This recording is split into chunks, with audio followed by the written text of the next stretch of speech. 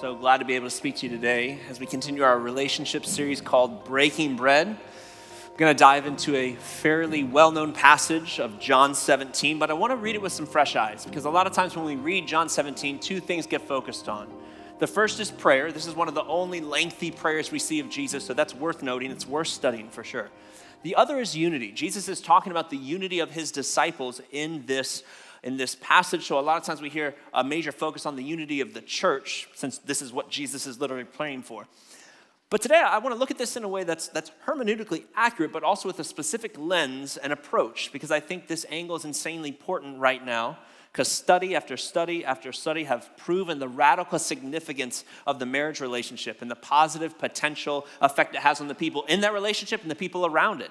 And conversely, when that's not going well, it has catastrophic effects on the people in it and the people around it. This is one of those we need Jesus in the mix relationships.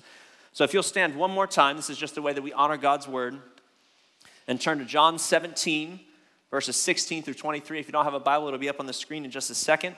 We're going to pick up halfway through Jesus' prayer here and read this passage through the lens of a husband and wife and the marriage relationship this morning. So I want you to listen to this passage with some new ears and with a fresh perspective. It says this, it says, "They are not of this world, even as I am not of it.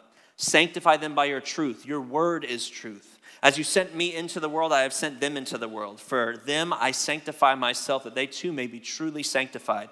My prayer is not for them alone. I pray also for those who believe in me through their message, that all of them may be one. Father, just as you are in me and I am in you, may they also be in us, that the world may believe that you have sent me. I have given them glory that you gave me, that they may be one as we are one, I and them and you and me, so that they may be brought to complete unity. Then the world will know that you have sent me and have loved them, even as you have loved me." So Father, speak through your word. Let your spirit be present. Cut our heart with your truth and let us turn and just do the things you're calling us to do. So Father, use me for your glory. Amen. You can have a seat. All right, like I said, John 17, it's about Jesus' disciples, the unity he wants to see. It's powerful, it's timeless. And while it does speak to the church at large, it also speaks by default to unity among believers in every context. So just like a camera can change the focus of the same object by shifting the lens, I want to look at this passage with a specific focus in mind that still lines up with the original authorial intent. Because outside of following Jesus, marriage, the person you are going to marry or have married, has the most destiny-changing potential of anything you will ever do for better or for worse. And this morning, I want to point to the better. All right, I want to vision cast for you about marriage in a way that if you're not married, you're not just going to check out because this is another marriage term that's not applicable. I want you leaving with new vision for your marriage. If you are married, I want to maybe shift the way that you are looking at marriage, potentially recalibrate the focus of your marriage to something bigger and greater than what might currently be. Because marriage is a big deal to me. Like, I've been married for almost 16 years in August. I have two not so little girls anymore. For those of you who've been around for a while, Alethea is 10 years old. I have a tween. Like, pray for me. Like, this is just, I grew up with boys. I'm not sure what to do in this moment. So I receive your prayers. But marriage is a big deal. But most people look through marriage through a natural lens and not a supernatural lens. Because it's not about striving or trying harder because we want to do this for Jesus' sake. That's not how Jesus operates. When you're functioning in your marriage the way God designed it, the easy yoke and the light burden of Jesus will guide and sustain you. Now, am I saying that marriage is easy? Everybody in the room who's been married say, oh no, right? You're fusing yourself and entirely everything about your life with another human. That is a crazy transition. But does that mean that marriage has to be hard or bad or hurtful? No, it doesn't. Marriage is much harder than you think. But when Jesus is in the middle, it's much more rewarding than you ever would think. Because when Jesus is in the middle of something, it's different. Why? Because John 17:16 says, "They're not of this world, even as I am not of this world." Everything changes in a marriage when Jesus takes center stage. So anybody a data person? You like to get data? You like to kind of figure stuff out before you do something? Anybody a researcher? Okay, good. I was going to say I'm the only nerd in the room, so thank you for being with me. So before I got married 16 years ago, I went and I found anybody who had been married for more than 20 years, and I said, all right, tell me your advice to this rookie husband-to-be. Got a lot of good advice, a lot of kind of one-liners, like a happy wife is a happy life, and like things like hold the door open for your wife, things like that. But there's one guy who told me his advice that really did absolutely change the way I viewed marriage completely. I mean, it just hit me like a ton of bricks. Because when I asked him for advice, he simply said, marriage is not about your happiness. I was like, oh, come again? Is there anything more? He said, yeah, marriage is not about your happiness. It's about your holiness. And he gave me no explanation.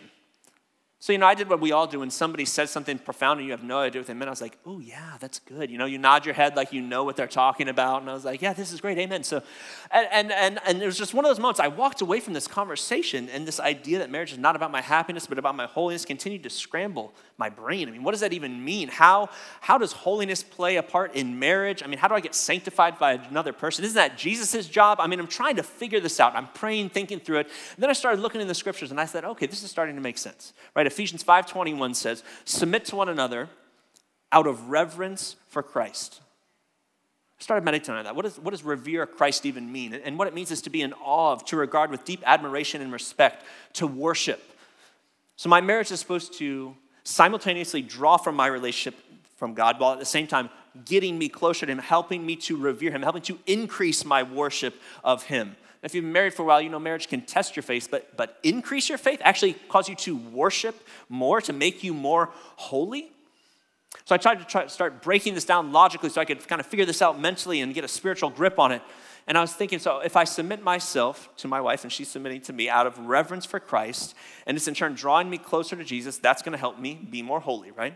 So if I'm not feeling it in my marriage, and I'm supposed to love my wife in any way, why? Because of my reverence for Christ, not because of how I'm feeling, or not because of this is what I'm supposed to. It's just, okay, Jesus, if I'm to revere you, if I'm to praise and worship you, then part of my worship is going to be the way that I love and serve my wife. And that will help me become more holy. I'm starting to get this on the theoretical level, but then I thought to myself, what about the day-to-day just practical stuff? Because that sounds nice conceptually, right? So I was trying to think about this. I'll take the husband role. That's the one I know, obviously. So because it sounds nice conceptually speaking, but have you ever had one of those days where you're at work and every customer is out to get you? Right? All of the contracts or the things that were a guarantee the day before all fall through.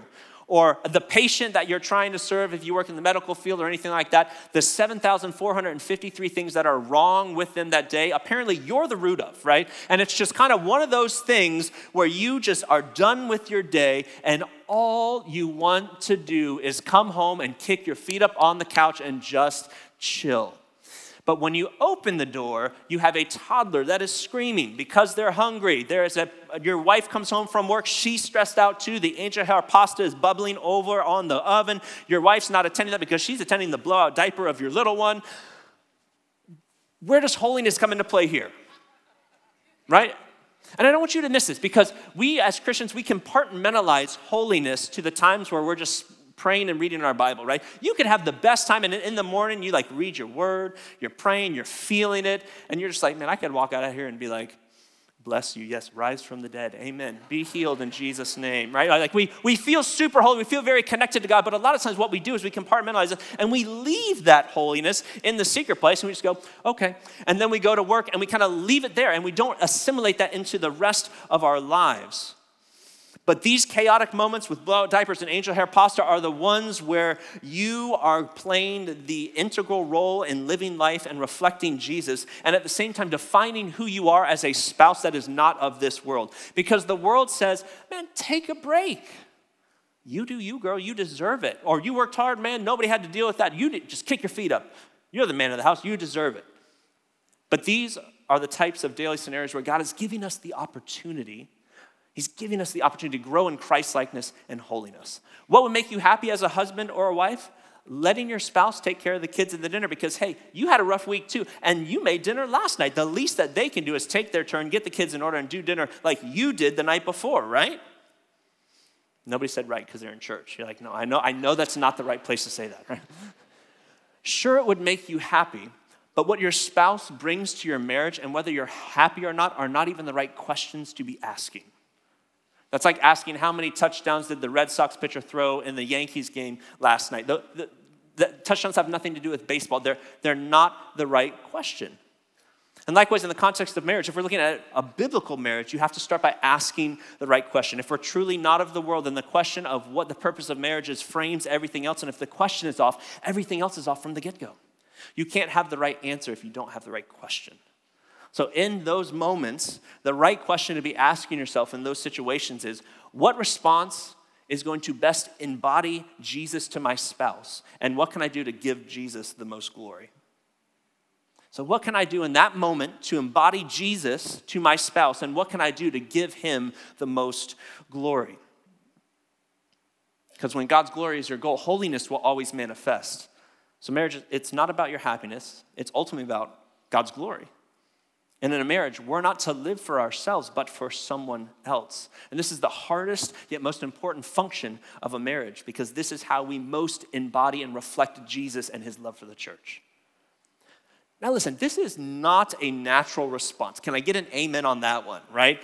We look out for number one, first and foremost. Our happiness is our default if Jesus is not in the center of things. But when we look at this from a biblical vantage point, we realize that marriage is not about our happiness, but our holiness and ultimately God's glory. So we take our cues from Jesus and we love and we serve even when it's hard. We love and we serve even when we don't want to. We love and we serve because that's what's going to revere and honor Christ. So husbands, you love and you serve.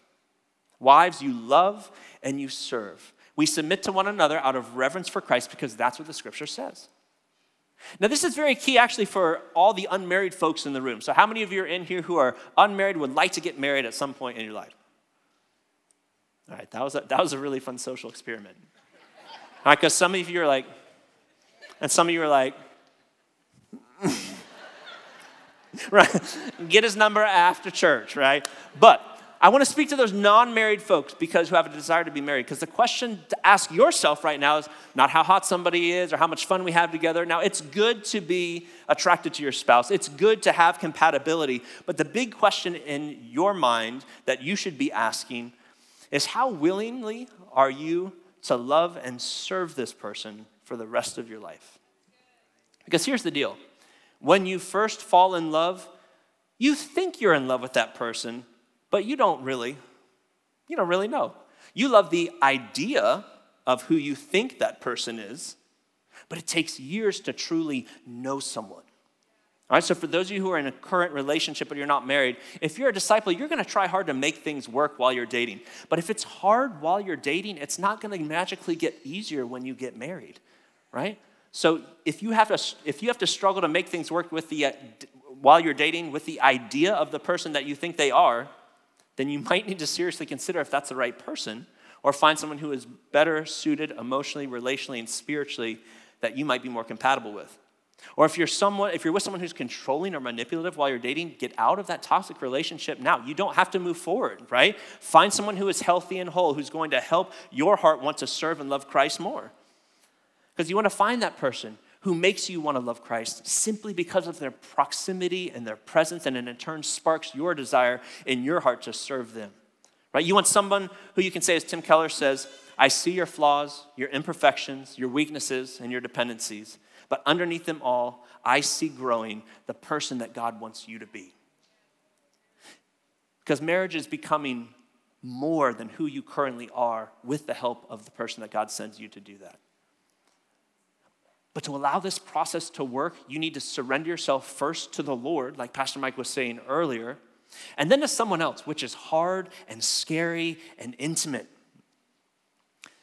And I hate that I have to do this, but I feel like I have to take a caveat right now, because there are people here that are going to take the biblical vision of marriage and twist it and use it for their own gain. So if you're in a marriage where you feel like there has been manipulation of the scriptures to subjugate you, please seek professional help.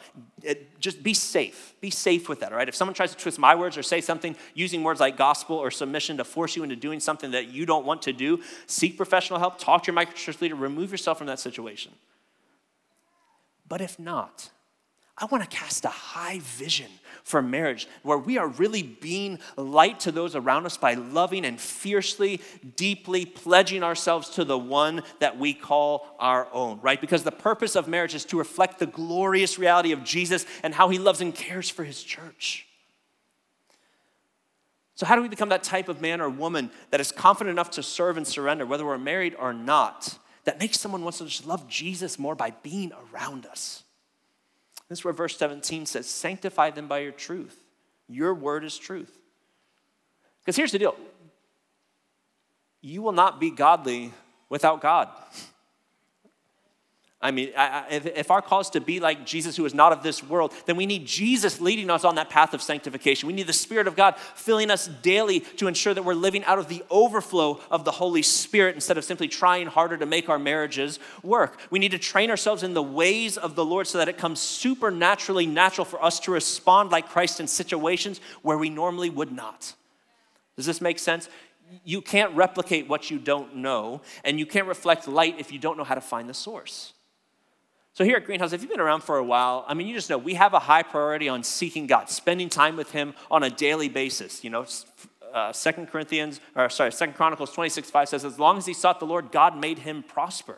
Because when we seek his face, it transforms us. And when the transformed me is much better than the unregenerate Matt. So we want to have that be a part of our daily life, becoming more like Jesus every single day. And that's going to help you. That's absolutely going to help your marriage, okay? So 2 Corinthians 4:6 says, for God who said, let the light shine out of darkness, made light shine in our hearts to give us the light of the knowledge of God's glory displayed in the face of Christ.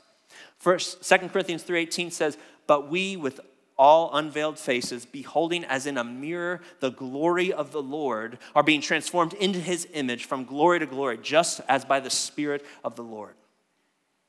Church, the only way to have a supernaturally natural marriage is by being with and reflecting Jesus.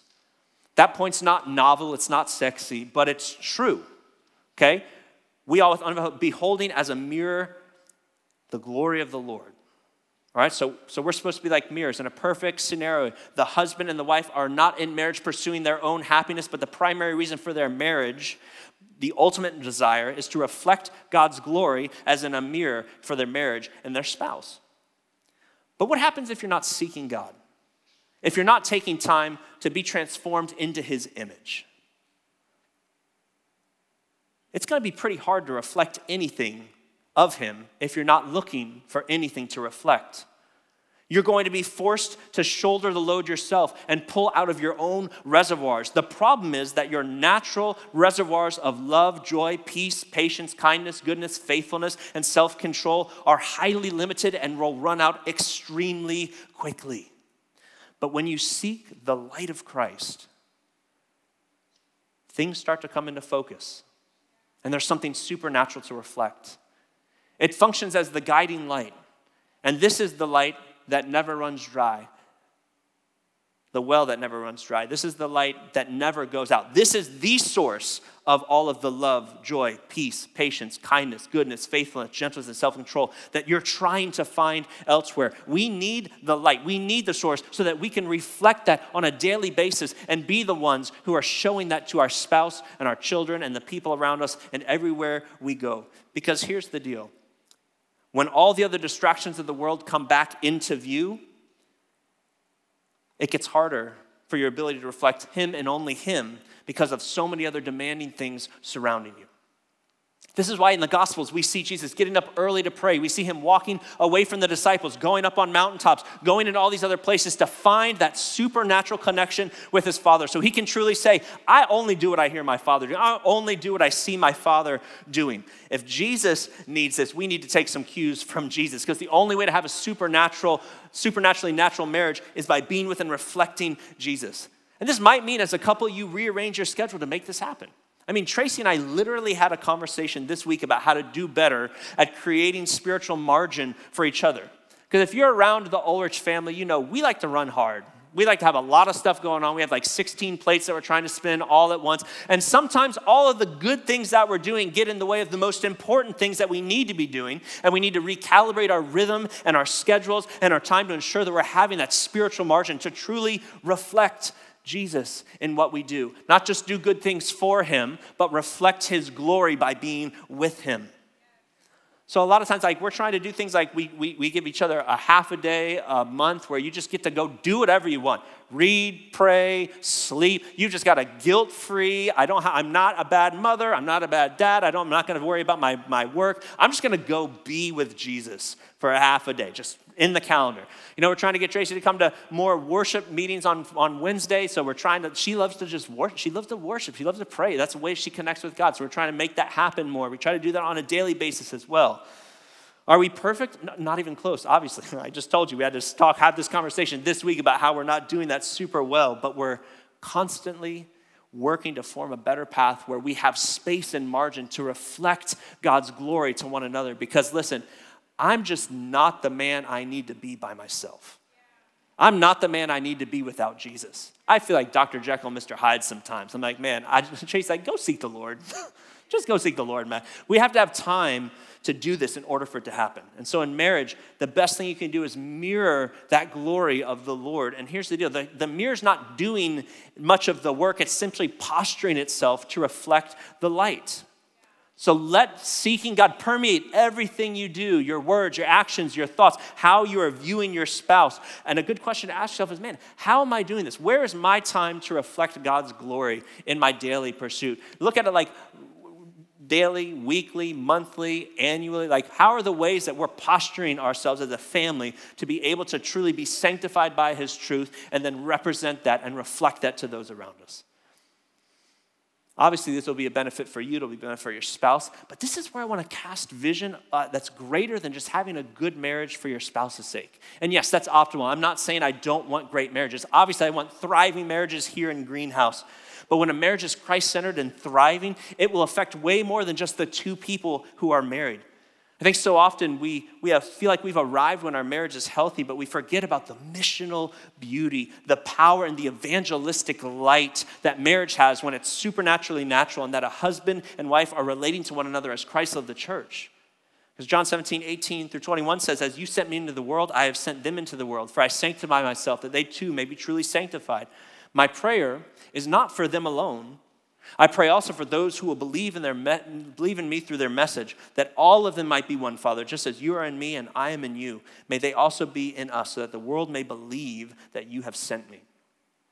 So this unity should lead to gospel proclamation.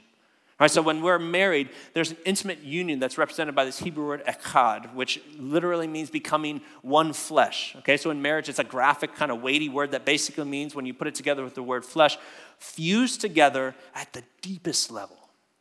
So there's this bonding of two people into one entity, body and soul, physical and spiritual, because there's no way to bifurcate or separate these two. This is expressed in sexuality in a marriage, but it's also expressed by the merging of, quite literally, two people coming together. So if there's ever a place where the unity that Jesus is talking about in John 17 should be happening, it's between two believers, two married believers. This should be the ultimate representation of the holy union and unity. But notice what Jesus says here. My prayer is not for them alone. I pray also for those who will believe in me through their message. So in the same way that Jesus prays for the unity of his believers, it's not for unity's sake. It's not for the disciples' sake. It's for everyone around them that gets to see this supernatural unity that's taking place amongst the believers, in this case, of marriage through a husband and wife, that this unity is represented and shown because it just looks different than anything else they've seen. So if you have a healthy marriage, pour into some young couples and singles, because marriage is meant to be modeled. Okay, so invite college students into your home.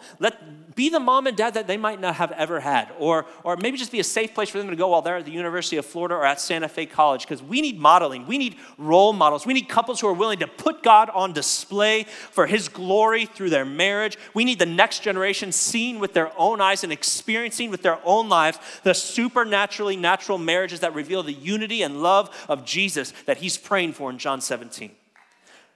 So if you're an empty nester and you're not currently plugged in, mobilize yourself. If you're like, I don't know what that looks like, I don't know what to do, find me after, email me after. I will teach you how to disciple college students and young couples. We need you pouring out and revealing the beauty and the love that is found in a healthy marriage so others can follow suit. We need you now more than ever. Marriages are meant to be modeled. Discipleship can be taught, but it's also caught. And we need those moments to have a place to happen. And this happened in my life. Maybe that's why I'm so passionate about it, okay? So I grew up in a broken home. My parents got divorced when I was 11 years old, and I just didn't see what this actually looked like, right? Now, my mom, she was fierce in her commitment to her 3 sons, so I want to give honor where honor is due. My mother loved us well and raised us up right. But I just didn't get to see what marriage looked like. So when I got saved when I was 17, I started hearing about marriage. I started reading about it. I started learning about it. But then I had a chance to see it with my own eyes, and it really started to click.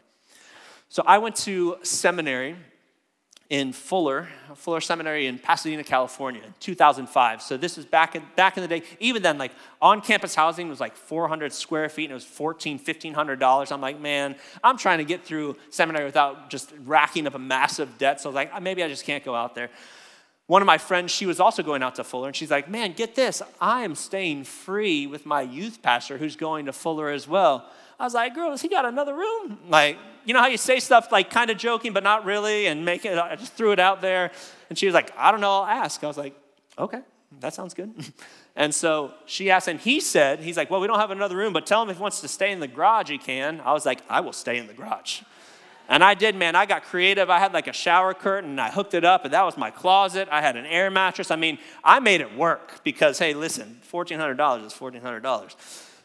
So Tommy and Patty, the family I moved in with, they had 4 girls at the time, ages 6 through 15. And this was my first like intimate viewing of what a functioning Christian home looked like.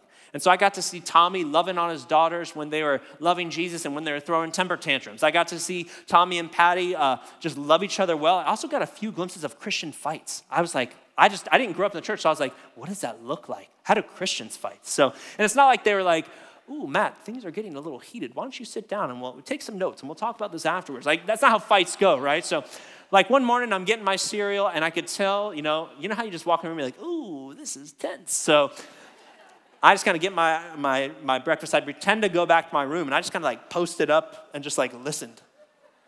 You know, like Michael Jackson popcorn gif. I was like, oh my God. So I did. I just kind of like was creeping on them, listening to that. But it was so helpful.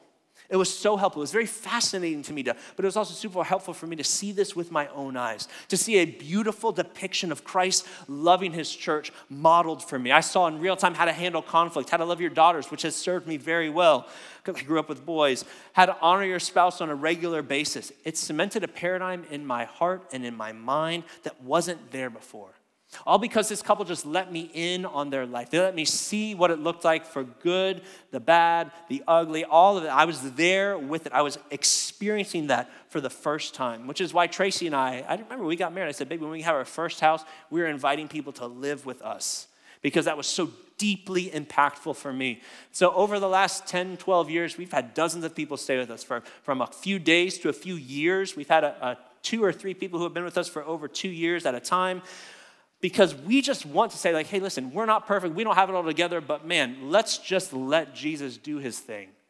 Because there are Matts out there who don't know what marriage looks like, and we need that imprint. We need the blueprint of what that means so that we can replicate and model that ourselves.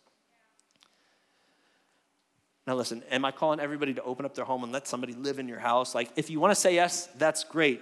But you are not failing if that's a hard no either. What I'm saying is we need to steward our marriages and look beyond ourselves and model it and be missional, to shine the light of Jesus and embody the unity that people are longing to see in the marriages that we have. Why?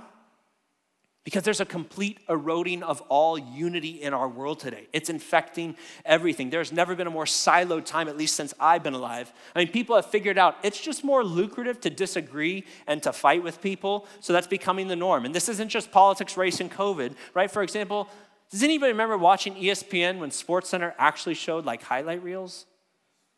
Right, I mean, you watch SportsCenter, you watch ESPN now, you have to watch 45 minutes of 2 guys arguing on PTI before you actually get to see anything when it comes to sports. I mean, it's permeating everything that we do. Everything in our culture is just pitting people against one another. So this new generation has no idea what unity looks like. There's just division and turf wars around ideologies and causes. And there's no way that that's not affecting their view of marriage. Right? There's no way that's not affecting their view of unity. Because what we're being taught is find your echo chamber, sit in it for a minute, solidify your pre-existing view, and then go argue with people about it. So what happens when you get married and somebody doesn't agree with how you do things? It's a disaster, right? We need some stable, unified marriages reflecting the covenantal love of Christ for anyone who wants to watch it. But here's the deal. This passage is not just talking about Christians raising up other Christians. John 17, 22, 23 says, I've given them glory that you gave me, that they may be one as we are one, I and them and you and me, so that they may be brought to complete unity. Then the world will know that you have sent me and have loved them even as you have loved me. The unity of a marriage has the potential to be such a powerful evangelistic tool. I want our marriages to be beacons of the gospel because marriages are meant to be modeled, yes, but they're also meant to be missional. So full of Jesus' love that anyone who looks at the radical way that we sacrifice for one another, the way that we show grace and forgiveness to one another despite of our shortcomings, the way that we fiercely love each other despite of the fact that we just mess up time and time again, if onlookers looked and said, this is how Jesus loves you. Because this is one of my personal visions for my marriage, is that if my two daughters were raised and they didn't ever go to church, they heard nothing about Jesus, they were a blank slate, and someone walked up to them and said, girls, Jesus loves you the way your daddy loves your mama. Do you want to follow him? That they would run to that altar and say, yes. If that's the way Jesus loves me, then I want to follow Jesus. I want to serve him with my whole heart, soul, and mind. Because the fierce love of Christ was accurately represented and embodied in the marriage that they grew up watching. So often we focus our marriage and think about the two of us, and rightfully so sometimes, I get that. But I want to get to the point where vision goes beyond just ourselves and moves into gospel vision casting for all to see. I want a church full of marriages where people lean in and they start asking questions. They're like, how did you get your marriage to be like this? You've been married a long time. What happened? Why do you treat each other so well? Why do you love in this way? Why do you live your life posturing yourself to serve and love your spouse so much? Let your marriage cause questioning. I want people to lean in to my marriage and to your marriage and say, what meaneth this, right? People that see I don't understand what's going on here. And then we can ask, or we can respond to all of their questions with the answer, man, it's because Jesus is in the middle of it. Because here's the deal, friends, marriage is not about you. It's not about your happiness. It's not even about your holiness. Ultimately, marriage is about God's glory as you represent the scandalous grace that is poured out through Christ and the love that subsumes all who come to him by the way you love your spouse, even when they're undeserving, even when they're wrong, even when they don't get it. We just serve and love, again, not in an unhealthy, harmful way to yourself, but we serve and love in a way that just shows and exemplifies Christ. Your marriage is not what you get out of it. Your marriage is about living in a way that honors the Lord with the sacrifice and the deep affection for one another that points to the ultimate sacrifice and deepest affection for Christ and his bride. But here's the catch, y'all. We can't do it. You can't do it. I can't do it. We can't pull this off by ourselves, which is why we need that full surrender to the only one who can provide you everything you need for a healthy and whole marriage. Your effort and your striving will leave you deeply frustrated as you fall short if you're trying to toe the line of a healthy marriage without Jesus. So if you're married this morning, I'm calling you to press in to Jesus, the only one who can give you what you need to become the man or woman that's going to reflect the reality of Christ and his church. You can't have a supernatural marriage without being and reflecting Jesus. You can't be unified without the great unifier. You can't truly love unless Jesus is giving you his unconditional love, and that's the wellspring that you're pulling from. You can't find joy unless the joy of the Lord is your strength to get through those hard and trying times. Otherwise, you will give up. You will have only artificial peace in your home. And that's only if everything is going good, unless Jesus is giving you the constant grace and peace to overlook the shortcomings of your spouse on a daily basis. Your patience will be determined by your mood and not your Savior, unless Jesus is the one that you are seeking and refreshing yourself daily in. Kindness and goodness overflows when Jesus is your treasure. But kindness is only doled out for your own purposes when he's not. Gentleness and meekness are embodied by Christ, and when we dwell with him, when we abide with him, when we surrender to him, meekness in both men and women gets put on display. But when we don't, what happens is meekness gets crushed by our own insecurities and our desire to control situations for our selfish gain. Because we're too scared to let control, because we're not sure what happened. We need to let surrender to the Lord. When we're full of the Spirit, we can hold our tongue and we can have self-control. But when we're in the flesh, we just let it rip, and we do anything we can to jockey for a better position to win the argument without regard for the relationship. And listen, I can go on and on about marriage and what is and what is not, with Jesus and without.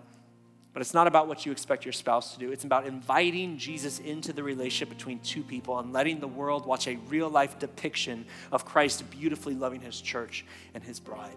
The gospel potential of a marriage when it's working right is breathtaking. You might be like, Matt, I'm just not there, bro. We are not there. And that's okay. Because Jesus isn't calling perfect people. Jesus isn't looking for perfect marriages that don't need his help. He's looking for two people who are willingly surrendering themselves to his lordship.